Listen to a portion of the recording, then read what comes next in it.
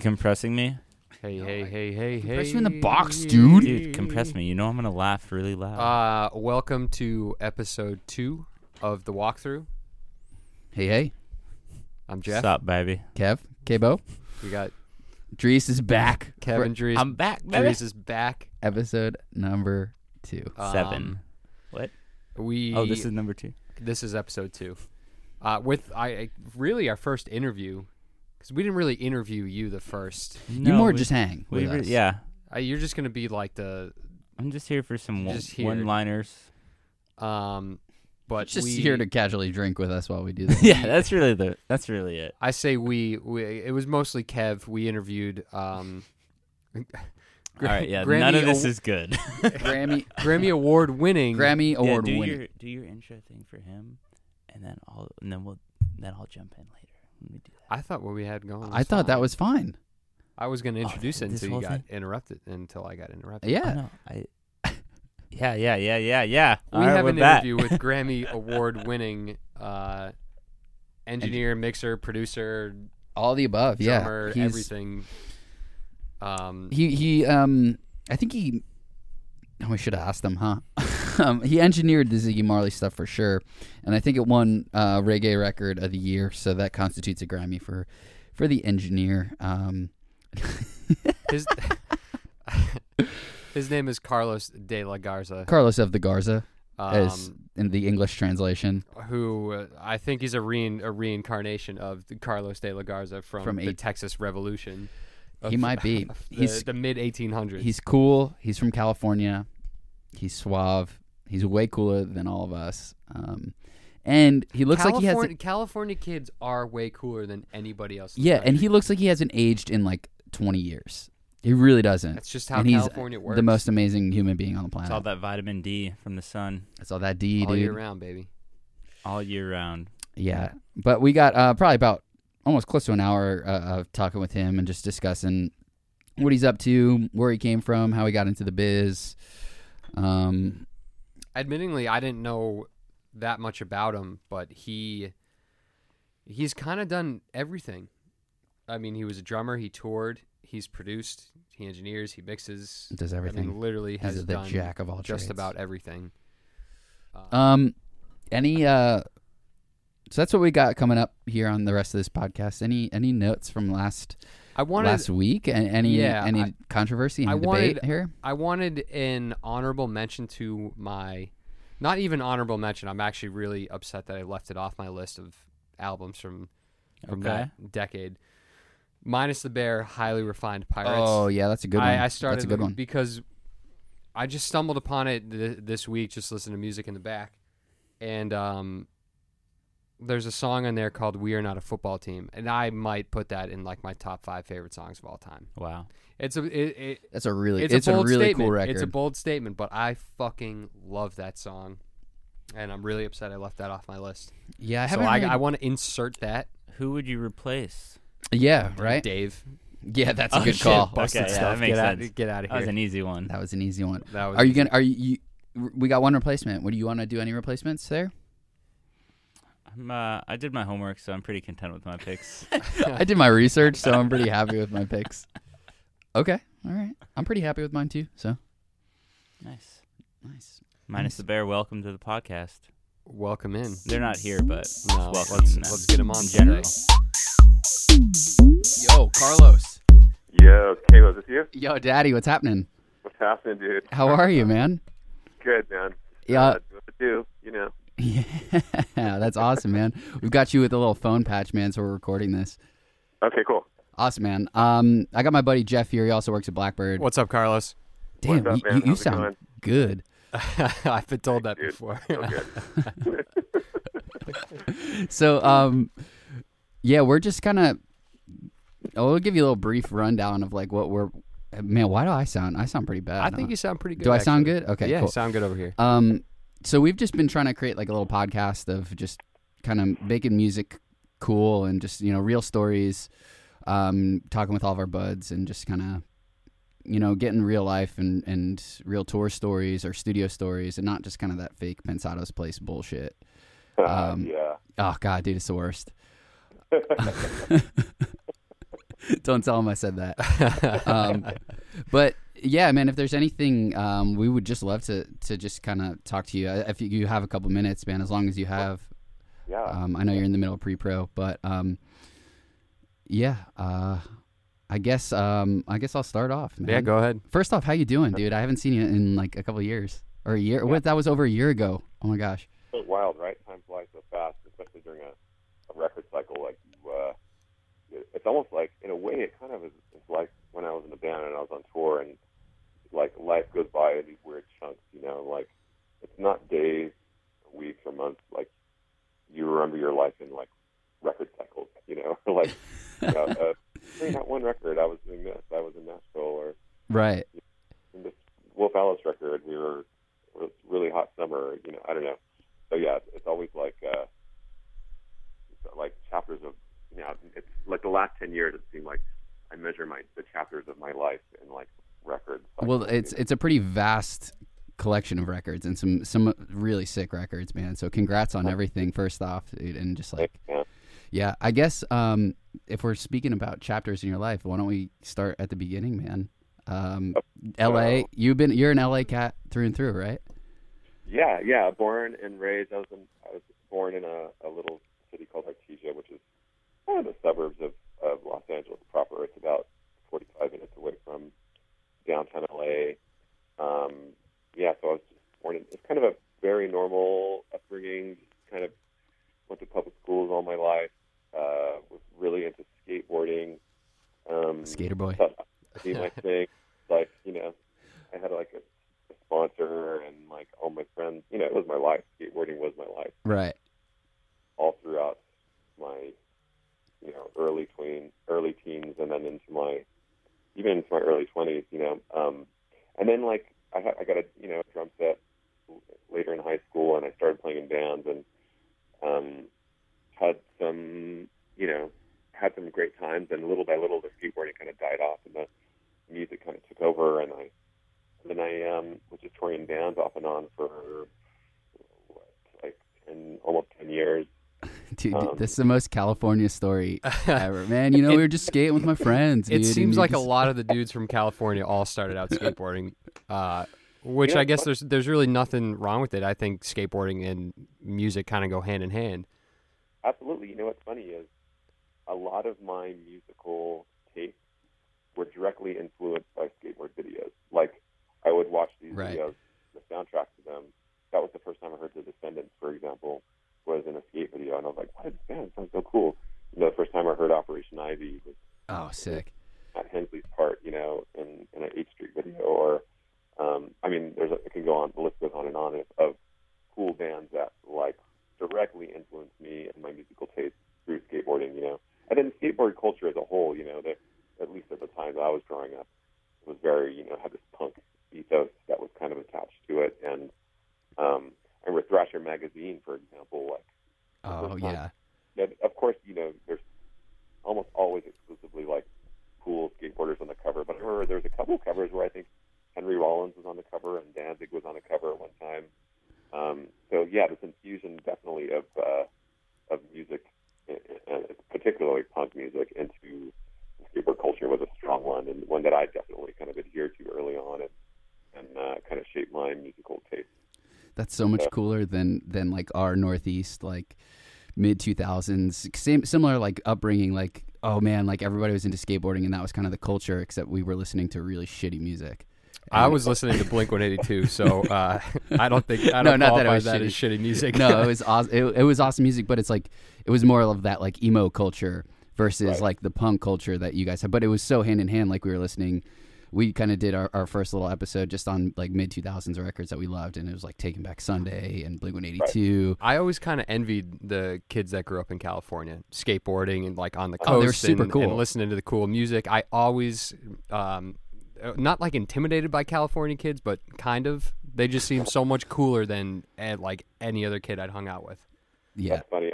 I remember growing up. My family's from Texas. My mom and dad are from Texas, so we would spend our summers like going to Texas. And I remember we brought our skateboards with us one summer, thinking, oh yeah, this will be something to do to so that we have something to do. Yeah. Out of our getting there, and A, it was like so hot and humid, it was like unbearable. And then B, there's no sidewalks or like smooth concrete really anywhere.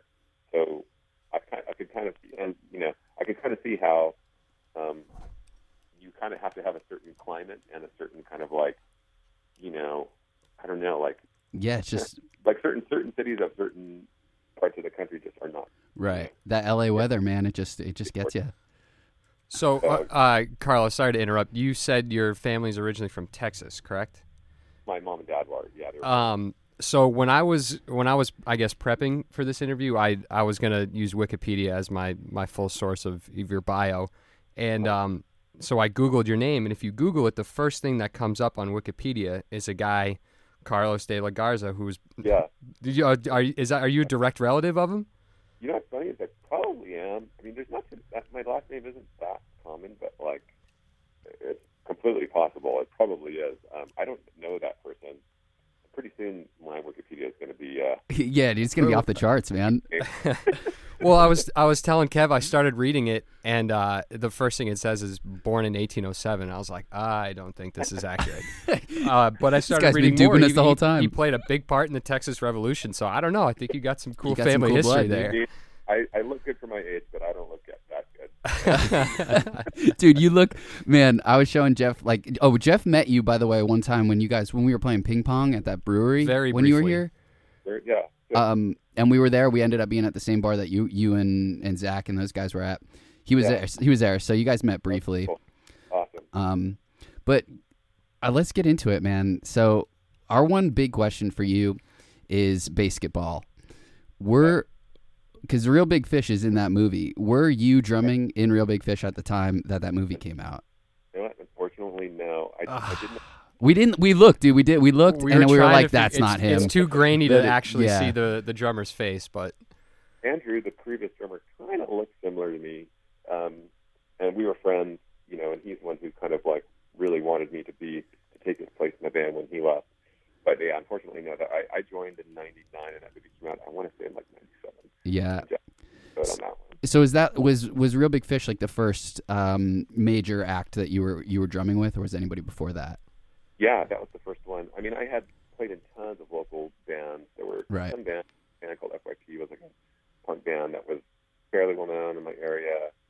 A band called Suburban Rhythm that was kind of well known, and outside of the Long Beach, scene where I kind of was coming up, most people had never heard of those bands before, and still don't. So yeah, like I had just graduated from college. I went to UCLA. Oh, that's right. American literature, right? Yeah, I did not major in music. Really utilizing that. Yeah. that campus is unbelievable. Also, I've never been. Yeah, it's actually really cool. So yeah, I had just graduated school and was looking for a gig. Couldn't find anything to save my life. I remember just turning in application after application and hearing nothing back. And the phone finally rang one day, and it was not an employer. Well, it was an employer of sorts. It was the manager of Real Big Fish just straight up asked me if I wanted to join the band, and when a tour that was starting in like a few weeks from then. So it changed my life pretty dramatically. Like going from being dead broke and not having a job to then like and thinking I was going to join the rest of the regular working world. Yeah. Of 9 to 5, clocking in kind of day jobs that were, I was prepared to be one of the many, Yeah, dude, a 9 to 5er. Well, for even just like, I mean, growing up, like Catch-22 and Real Big Fish were like the two big ska bands at the time. So it was like, I mean, for us, you guys kind of pioneered like all of that. There was like, I know there's a lot more ska bands, but that was like kind of it. Like growing up around that time, it was just like Real Big Fish and Catch-22, and that's just, it's crazy, man, that you're here talking to us and we were playing with those guys. Yeah, it's funny. Yeah, in Southern California, at like there's a time in like the late '80s, early 90s rather, that ska, like the bands that we, and the local bands that I played and look up to were like Fishbone and No Doubt was just coming up, and they were actually really predominantly we thought him as a ska band, and those are really the two main ones that everyone had looked up to, and played with, and opened up for, and at different times, and it was just like the thing, it was just like this new kind of music that kind of infused a lot of different things to it. It just felt fun and exciting, and to be honest with you, to be completely honest, by the time I joined Real Big Fish, I was really not into that kind of music. Right. I sold out, if you will. You dog. You dog. Oh, man. You had that one lined up. Well, that's a song, right? Yeah, Sell Out. Okay, Yeah. that was the joke. No, Yeah, that's a sorry, song, right? Right over my head. All right, dude. So from Real Big Fish, then into Sugar Cult, which I've actually seen Sugar Cult play with Green Day. Were you? It's a hell of a show. Yeah, it was right when American Idiot came out. Were you playing with them at that time? No, I just did, I toured them off and on for just maybe 1 year after Real Big. So that was in 2003. The tour we did was with Simple Plan and Yes. what's that band? A band called something with I'm totally spacing on the name of the band. Probably just a classic mid 2000s. It is. The name of the singer was Justin. I remember that. Justin Timberlake. That was NSYNC. Come on, man. I'm totally spacing. Yeah, but we did that tour, and then we did another tour with MXPX, and then we did. Oh, awesome. Yeah. Yeah, so it was and a bunch of one-offs, a lot of fly-out dates. Yeah, man. Start Static was one of my favorite records. And Oh, really? yeah, it was a sick record. I remember my brother bought it. He was into cooler music than I was. Then the singer of that band and I, we really struck up a friendship on the road, and really the basis of our friendship was we were both just getting into recording at that time. Right. And this is Tim, right? What's that? Tim, right? Yeah, Tim Pagnotta. Yeah. Yeah. Also now really Doing great crazy good, right? He did Shut Up and Dance with me, right? Yeah, exactly. Oh, Yeah. dude. He's Man. a great pop alternative writer and producer, and to this day one of my best friends. And yeah, so what sparked our friendship was our mutual interest in recording. I remember him playing me some early demos, and I kind of commented on. I remember we were in Amsterdam, and I was listening. No to big him, deal. We were in Amsterdam, dude. No big deal. And I was just giving him some feedback. I was like, oh yeah, I could hear you pan the reverb off the left side, and you double this, and I gave him a quick my quick rundown of what I could hear he was doing, and I could tell he was kind of slightly impressed, that I kind of had any inkling as to what I was talking about, Right.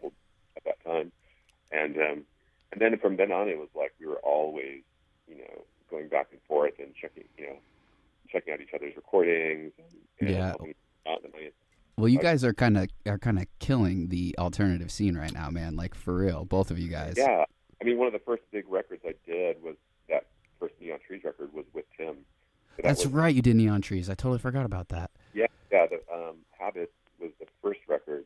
It's really funny because the first record I did with Tim, and that had I think it had 2 gold or platinum singles on it, and then Yeah, Not a big deal. Yeah, it had 2 gold singles. No big deal.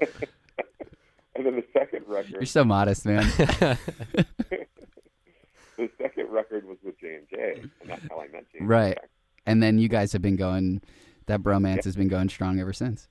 Yeah, definitely. Yeah, for sure. I mean, from there we did, I think after that we did Tegan and Sarah. Right. And of course Paramore. We kind of did an audition, I want to say audition, but kind of an audition, for lack of a better word. Yeah, and I guess you guys won that one for better or worse. I don't Yeah, know. we did one song with them, with Streaming. We tracked most of it at my house, actually. We did drums at Sunset Sound with Victor playing drums because Zach was out of the band at that point. Right. And they didn't have any kind of permanent drummer, so this guy, Victor Andrews, played drums on the original version we did. We tracked all the overdubs at my studio, and then they liked it, and we ended up doing the whole record with them. What's funny is, a funny story about Paramore is that I had rented my studio out to Haley and Taylor and because initially they were just looking for a studio to do some songwriting in. Right. So this was before self-titled, and some of the songs eventually made it to the record. But and then independently of me renting it out to them, they hired JMJ to produce, and then he brought me on to engineer. So Oh, wow. It was like a weird thing where like it was hey, you guys booked my studio. yeah, exactly. Man, it's a small world, and it's like, it's crazy. Like even just meeting you last summer on the newer Paramore record, After Laughter, and then just you knowing Tim and my brother's friend's band Bel Air was just recording with Tim. Right. It was like and it's so crazy just how small this universe really is, and like especially this industry. I just can't. It's so that just things like that happen all the time where you just like meet somebody. Yeah, for sure. Even here in Hollywood, in LA, like there really is a bunch of people. I mean, there's probably a million people working on music, but at a it does seem like a small town at the end of the day, and everybody knows everybody or what each other's doing, or even like down to the gear, like, oh yeah, so and so had that reverb, and I bought this microphone off. Right. So-and-so. Yeah. All that gear has history, even, and people know.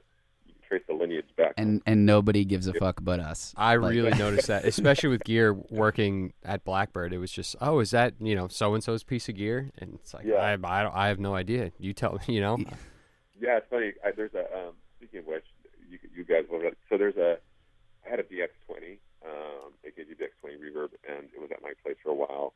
And I think I told you, Kevin, that Dave Cobb and I go way back. We're friends. Yeah. At one point, I traded him my BX20 for something I can't remember what it was, and I talked to him recently. He's like, "Oh yeah, I traded out to Van Powell," and then I look on the UAD thing, and I think they sampled the BX20. Yeah, and that's your BX20. And where's your compensation for that? Where's your residuals on that thing, man? Nowhere. So it's funny sometimes when you hear about the thinking back to this year again, like things can come full circle. I wouldn't be surprised if I end up with that thing again. That's crazy. And I don't think we have any of our guys out at Sunset, but I know like a lot of our former students here at the Academy and some of our interns and stuff are out at East West. So I'm pretty sure you've probably worked with some of them out there. Capital too, I believe. Yeah. Oh, right. Yeah. There was somebody. Pretty much their East West whole staff went to school here. Really? There's a guy named Tyler. Not him. The one guy you mentioned. There's another guy named. And there's two guys with the same name there, and I can't remember either of them, of course. There's I think Bo, Chad, Michael,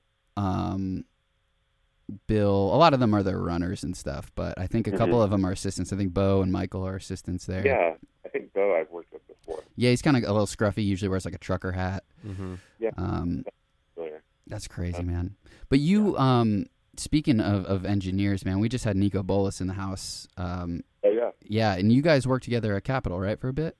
Well, I worked.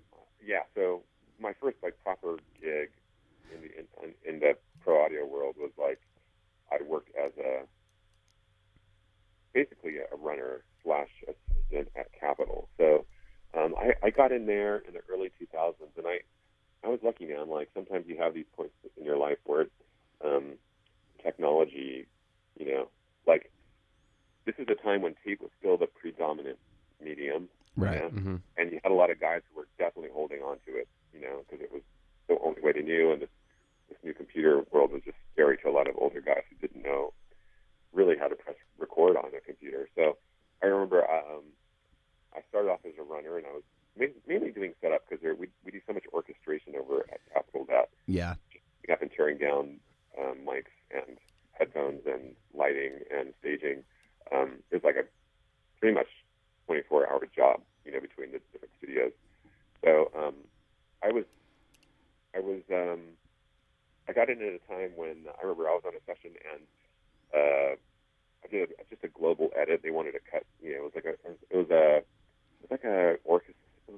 big band. It was a big band session, and so this one soloist sits there and a couple bones in the solo, so they wanted to remove 8 bars of it, and the engineer didn't know how to do it, and he looked over at me. He was like, "Hey, do you know how to do this edit?" And I was like, "Yeah, man." And I jumped in there, and it took me a minute played it back, and the dude, because most of the guys in the band were in the control room too, and they were older guys, and they were blown away at how fast I did it and how seamless it sounded.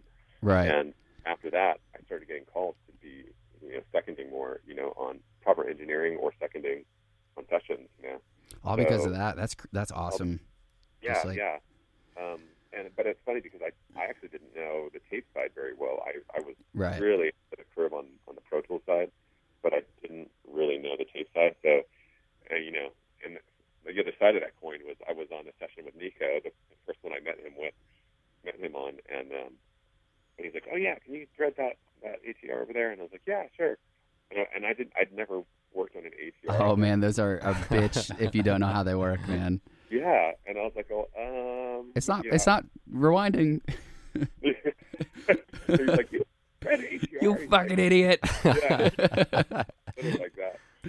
So, but then I was able to break the ice because I was like, "Hey, I know Val, Val Garay, who's like a guy I had made a record with in Really Fish, and who had kind of mentored Nico right back in the day, and we traded Val Garay war stories, and we kind of connected on that level. So that was cool, and it was great. Nico's rad. I mean, he's I think he was at Sunset just last week, doing something with Boz Gags, I think. Oh yeah, Boss. Yeah, but Nico's rad. That's awesome, it's man. It's a small, again, I know, dude, and he's just here. He's with you one week, and then he's here the next week, and it's wild. Well, I remember when I was interning here, Nico was, I forget who he was working with. Nathan was the assistant, Nathan Yarborough, and I was petrified of Nico because I kept hearing stories about how if you fucked up in front of him, he had Waffle House applications in his briefcase. Yeah. And he was, I don't know how true it actually is, but I just heard stories that if you fucked up around him, he'd basically just hand you an application and be like, maybe you're better off doing something else. That is awesome. Classic. Speaking of applications, I have a funny story. Yeah, please hit us with that. When I first got the gig at Capitol, I remember thinking how lucky I was to have the gig, And then you get the gig and you're like, oh my God, this is brutal. What did I get myself into? No, I mean, I'm lucky. Capitol is genuinely probably one of the best things you probably possibly have if you're looking to, Yeah, of course. The whole staff there was just so rad and great. I had nothing but positive experiences. But I will say, no, tell us the real. I mean, we're going deep here. Tell us how you really feel. I don't want that sugar coated. Oh, everybody's super cool and Capitol's the best. No, we want dirt on people. We want the dirt. Well, I was going to say it was funny because what reinforced how lucky I was that I remember at this time it was fax machines. I'm dating myself here, but they would get fax applications from people who had graduated from recording school. What's a fax? And and they had the fax machine set up so that it would go off all day. They would get 20, 30 applications a day, and they had it set up so that the applications fed directly into a trash can. Did not even look at it. They had it set on top of the shelf, and it would come in, and they would just feed right to the trash can. That's amazing. That's beautiful. That is so amazing. Oh my gosh. Because how studios like that are, they hire from within, or it's a reference. Right. But you're not going to hire a kid who just out of who knows what kind of out of some recording school that yeah. To those in recording school, I'm sorry if you're listening and you are. It's you're just talking to us. It's just yeah. Us Don't having worry, a no one's conversation. listening. And I doubt anybody's ever going to listen to this ever. So I just wanted to catch up with you, really. No. I did want to touch on something quickly without getting too technical, but yeah, that's one of the things, and I think we're doing an okay job at it. We could cut this out or whatever, but one of the things, man, and tell me how you feel about this too. Jeff won't get too technical on this question. I know he's going to ask, but man, I hate how technical everything is. I mean, nobody knows. You can't read a sound on sound article without going or a tape op article, and you just I can't even read them. I get bored. Mm-hmm. I don't know. It's just we want to provide something for people that's not so boring. Yeah, Well, the funny thing about that is, I think when I started out anyway, I can only speak for myself. I felt this tremendous inadequacy. Like there's so much to learn. It was so daunting. I didn't go to recording school. I was trying to figure it out all on my own by reading as many books and magazines as possible. I mean, pre-internet even. Like it was really hard to find information for me, and I always felt like I just there's so much to learn, and it was a little bit of a black art to it, and I was constantly trying to compensate with any inadequacies I felt by the gear, and it must be something like so there's something technical that I don't know that's forbidding me from getting these recordings to sound the way they need to sound. I'm not in the right studio. I don't have the right microphone. I don't have the right EQ. Blah blah right. blah. Oh yeah. And you can go down this wormhole, and at the end of the day, nobody gives a fuck about any of that shit. Oh man, I'm so glad you just said that. Like it's the least important thing in the course of making a record or a song. Don't get me wrong. If I have the choice between a Neve and a Mackie, I'll choose a Neve any day of the week. That being said, it's truly the least important thing of when it comes to making a record. Like it's about the big picture choices of the arrangement of the song, getting the right vibe for the song or the right vibe for the recording as a whole. Like, how do you want what is the sound that you're going for the drums? Is the drummer playing too busily, or it's all those like kind of bigger picture kind of situations that right. that are like so much more important than which EQ you cut at which EQ you use to cut 5 dB at or whatever the fuck. Use that EQ, man. Like that doesn't even mean anything, especially because it's like I'll tell you what I know from my experience is like every single time it's like different. I can't tell you how many times I think I have I had a winning formula of like, oh, this pedal with this guitar and this microphone sounds sick, and then you try it again on the next record and it doesn't sound anything like that. Like every song is different, every player is different. Well, I was even having a conversation with an engineer today. He was like, "Hey, man, how do you what's your phase like? This is gonna get super nerdy, but like, what's your phase situation with the drums?" And you're just like, I don't know, I don't care. Like, not like I mean I care, but it's like it's one of those things like, if I'm confident with the way it sounds and the artist doesn't care, then I couldn't give a shit if the overheads are out of phase with the snare drum or if even or whatever it is. It's like as long as it sounds good, my job. That's what they hired me to do, is to make it sound good for them, and that's what I'm going to do. Yeah, exactly. So yeah, it's like at the end of the day, no one's going to care if the song isn't just like banging. Like no matter what it takes to get it there, you just have to do whatever it takes to make it sound rad. And even if that means having, whether you have all the gear in the world at your disposal or whether you have none and you just like a laptop with minimal amount of plugins. I mean, yeah, there's people sitting in their bedrooms making music that sounds good. So it really doesn't matter as long as it does. Well, man, and the main reason we wanted to get you on here today was because of the Wolf Alice record that came out today, which you engineered with JMJ producing, correct? Yep. Exactly. Yeah. And what, man, sick I record. love it. Sick record. I've never really listened to them before, and I just knew it was going to sound amazing. But it sounded like some of the songs, like the drums are super dry, and like, is that just because of where you guys recorded them, or a stylistic thing, what they wanted, or?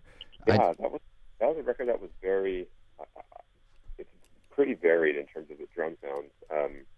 We had so much to choose from. They had like a great budget to work with, so we were able to get, Mike Fasano, and we were at East West. We were making our records in the same time that Foo Fighters were doing their record right next door to us the whole time. Oh wow, that's wild. Which was nice. Like, it was awesome. It's like Dave would. You guys on first name basis? You and Dave? Me and Dave, no big deal. He's popping in, commenting on the drum sounds. Well, yeah, Planet Hunter was one of my favorites, and that's where I heard it was really like 70s and kind of. Yeah. Oh man, that song is really cool. But sorry. Oh no, I was gonna say it was rad because we were Dave would like cook barbecue every Friday for everyone in the studio, and we'd all come out. Oh and man.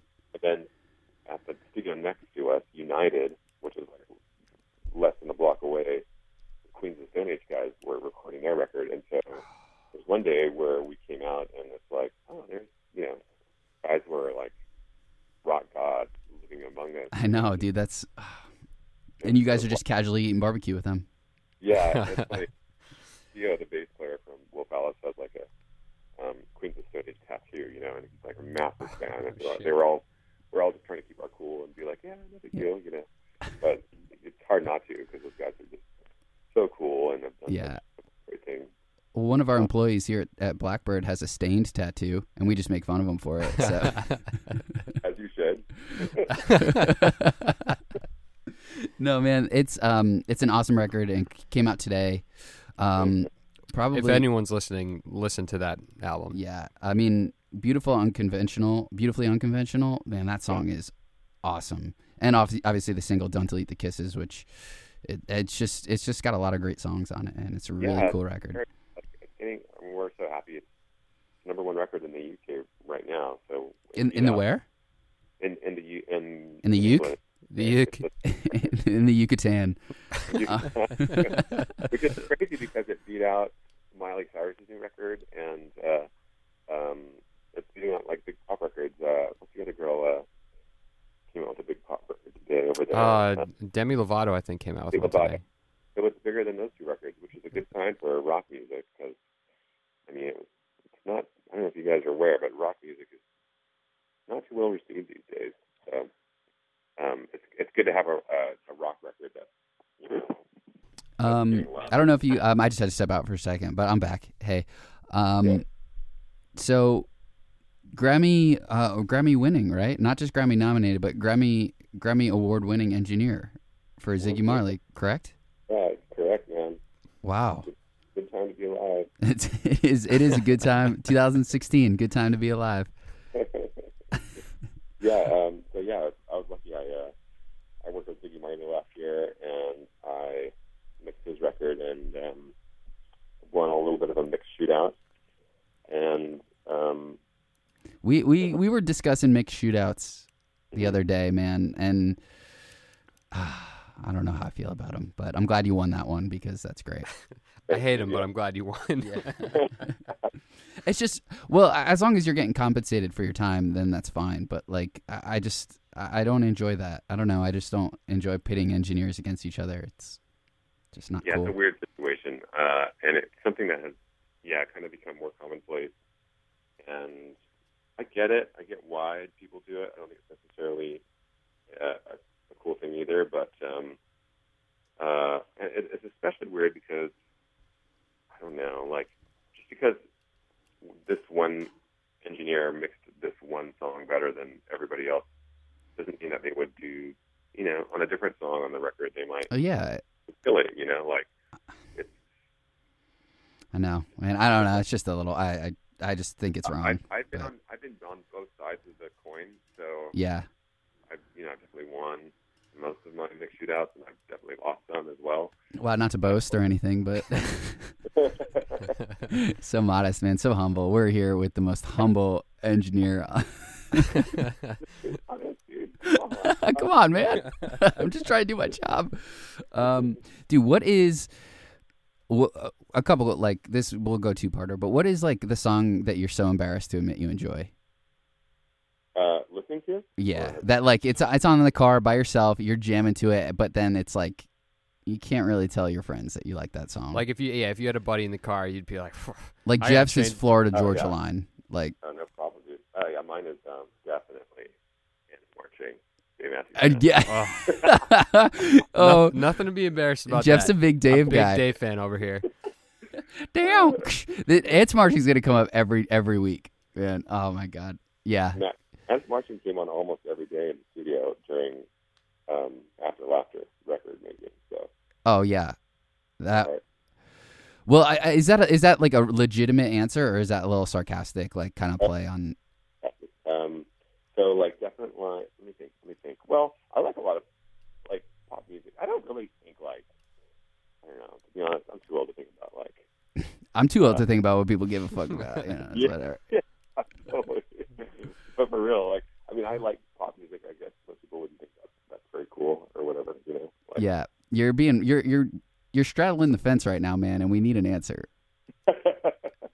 maybe Katy Perry. This is how we do. Are you serious? Oh God. Good See, take. no. But that's a perfect answer. That no matter what you said, I was gonna hardly disagree with you. This is how we do that. Back. That is a good one. Yeah. Yeah. Awesome.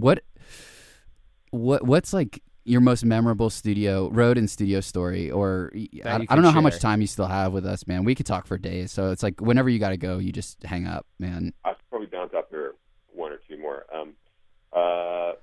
Studio story is Cinco de Mayo with Tegan and Sarah, and making margaritas and us getting totally wasted while Justin is trying to lay down some bass tracks. I'm sure he was super psyched about that.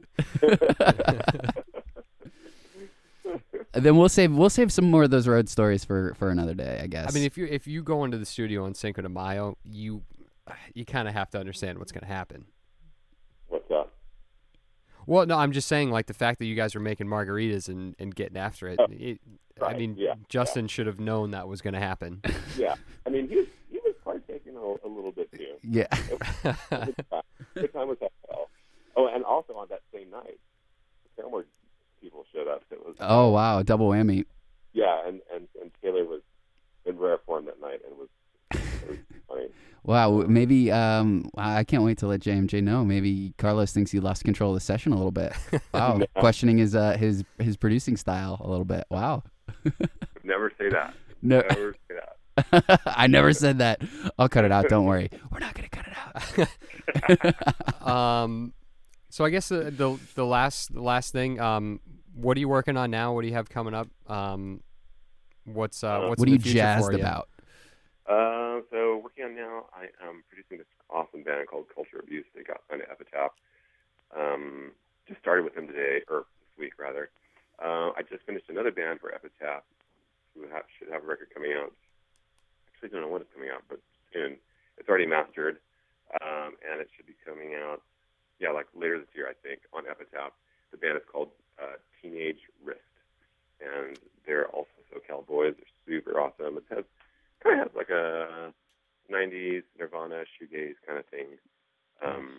But yeah, I got those two. I'm working with Joe Ciccarelli, who's a good friend, on this Dance Joy thing. Friend of the Stooge down here too. Oh yeah. He doesn't come down here often enough, but Yeah. It's been a few years. Yeah. But Yeah. he did those Boy and Bear records here, I believe. Which Nice. record? Boy and Bear. They're Boy and some Bear. Australian band. He's done a bunch here. Yeah. Rack and Tours, best engineered record. Yeah. You know, whatever. White Stripes, no big deal. Yeah. He's friends with Vance Powell as well. I think they're homies. Yeah. Vance, some of the stuff on the Bleach record I did last year, or the year before, I can't remember. Vance is super cool too, man. I love Yeah. We're all just working on music, man. Yeah, dude. And you are working on some really fucking cool music. So Trying.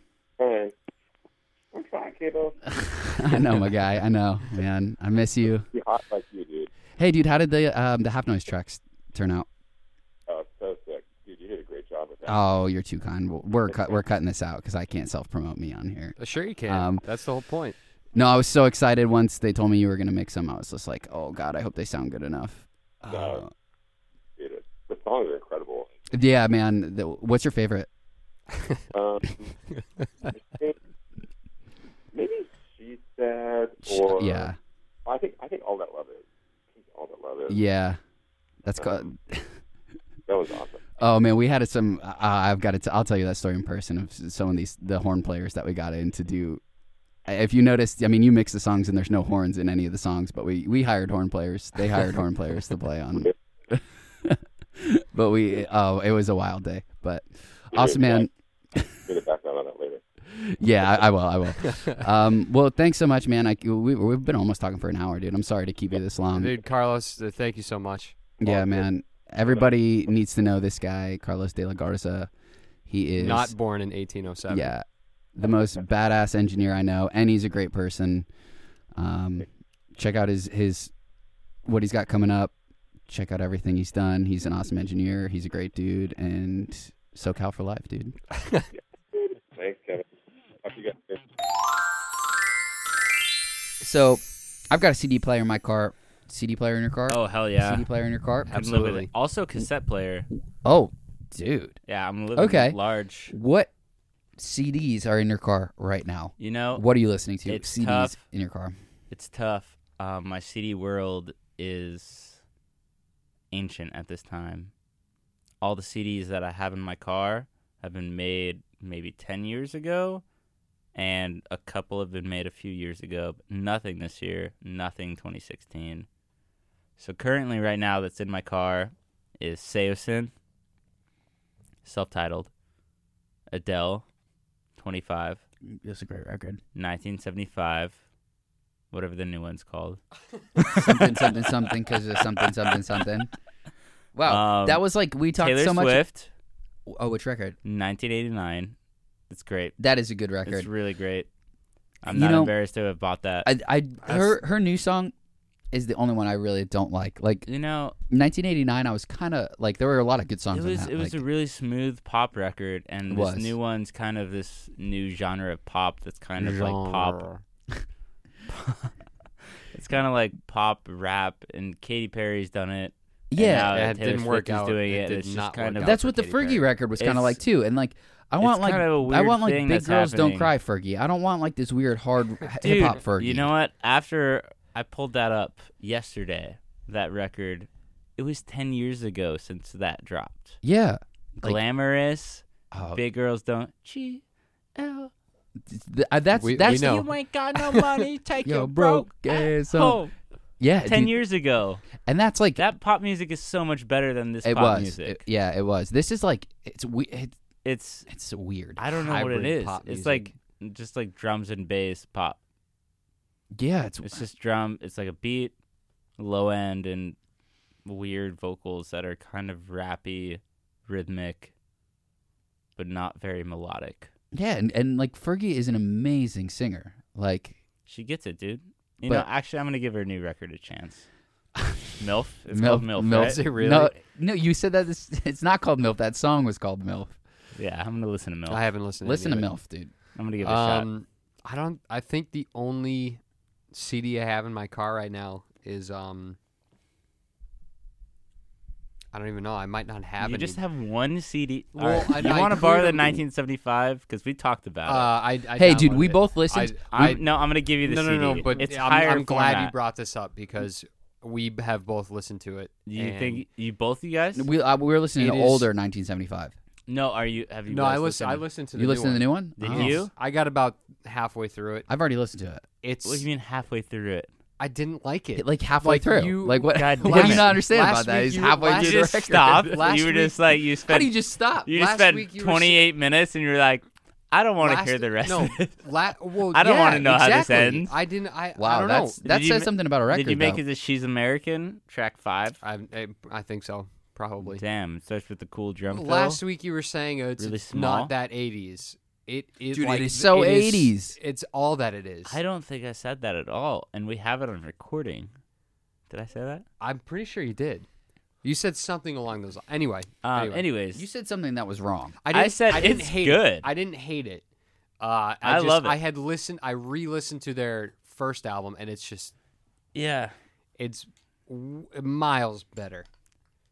I can't argue that. Yeah, it is, dude. Girls just Menswear. Just girls breaking hearts. Sex. The guitar tones were like, Yeah. I mean, they were like that poppy, like alternative pop kind of like tones on the first record, and not so chorusy and like reverby as this new one. Yeah, chorus is big. Yeah, Dude, but I that's don't know. in though. But we were saying that's in, man. Even like Because they made it in. yeah, but And you again, gotta dude. respect game-changing records. But I They don't made think that- I don't think the second one was. Maybe You the think first one was. No, that's when all that stuff was cool. So they made a record that was super relevant to the time, and they had a couple like really great songs that picked up. I don't think anyone was making that type of music when that. Who else besides 1975 was making? I mean, I'm just talking about the band. Well, like they were kind of like the band thing was relevant. They were kind of like Yeah. Strokes. Like Strokes were kind of like in hiatus at that point, but like Royal Concept is very similar to that kind of sound. Those guys are sick, Love man, those and they need to put out some more music. It's been a while. Yeah, but there was like Phoenix. I would put in kind of that same I guess style, Exactly the same. Yeah, a little bit. But even now, so the new Phoenix record is more that vein of kind of a bit more spatial and not so like straight guitars and straight pop. It's a bit more kind of that style. But they've always been a bit more electronic and kind of different and more French than well, obviously than they're just so sophisticated, those guys, and they're so fucking God, so talented. Yeah. That record, Yeah. you guys gotta listen to Ti Amo, man. Their new record, it is. Yeah, I have not listened to that. Ti Amo. Like I love you. Hold on, Sean's calling me. The bagel and cream cheese hangover cure is. It's just fantastic. that's just my go-to, man. I don't know what bagel, cream cheese, chocolate milk. Maybe Everything bagel. Yeah. I've been into an everything lately. Sesame. There's certain places around town though that will toss in pumpernickels on their everything bagel, and I fucking hate that. I don't like that. pumpernickel. I don't agree with that. An everything bagel That's like is an everything is plus salt, pumpernickel. sesame, and poppy seed. Well, they just include the pumpernickel in their everything, Yeah, no. but it's such an overpowering. That's like an everything plus. It's not an everything. They're breaking the That's rules. what I'm saying. Everything for mean, me is but- poppy seed, sesame seed, garlic, onion, salt. salt. Yeah. You forgot garlic onion. I did. Yeah. However, everything It is everything. very vague. How could you that say is shop like specific? pumpernickel doesn't belong in there? Because I grew up around Dunkin' Donuts, and there's no pumpernickel on their everything Yeah, bagel. I Shout mean, out to I Dunkin'. grew up around definitely the second that. Dunkin'. Yeah, You guys let's everywhere. actually double a shout out, Dunkin'. What's up, Dunkin'? Feed the beat. What? Feed That's the Taco beat. That's Bell. Taco. That's Taco. That's Taco Bell. Oh God. You guys want to go get some food? Is anyone Yeah. I'm hungry? so hungry. Let's go feed the beat, man. Let's go get. You know what I'm really in the mood for? Burger Bros. Grilled stuffed burrito. Taco Bell. Let them have their time. Sit back and let them shine. Let them rise and rise, 'cause one day they're gonna fall. Let them soak in the sun. Sit back and let them have their fun. Let them spill their guts, 'cause one day they're gonna slip on them.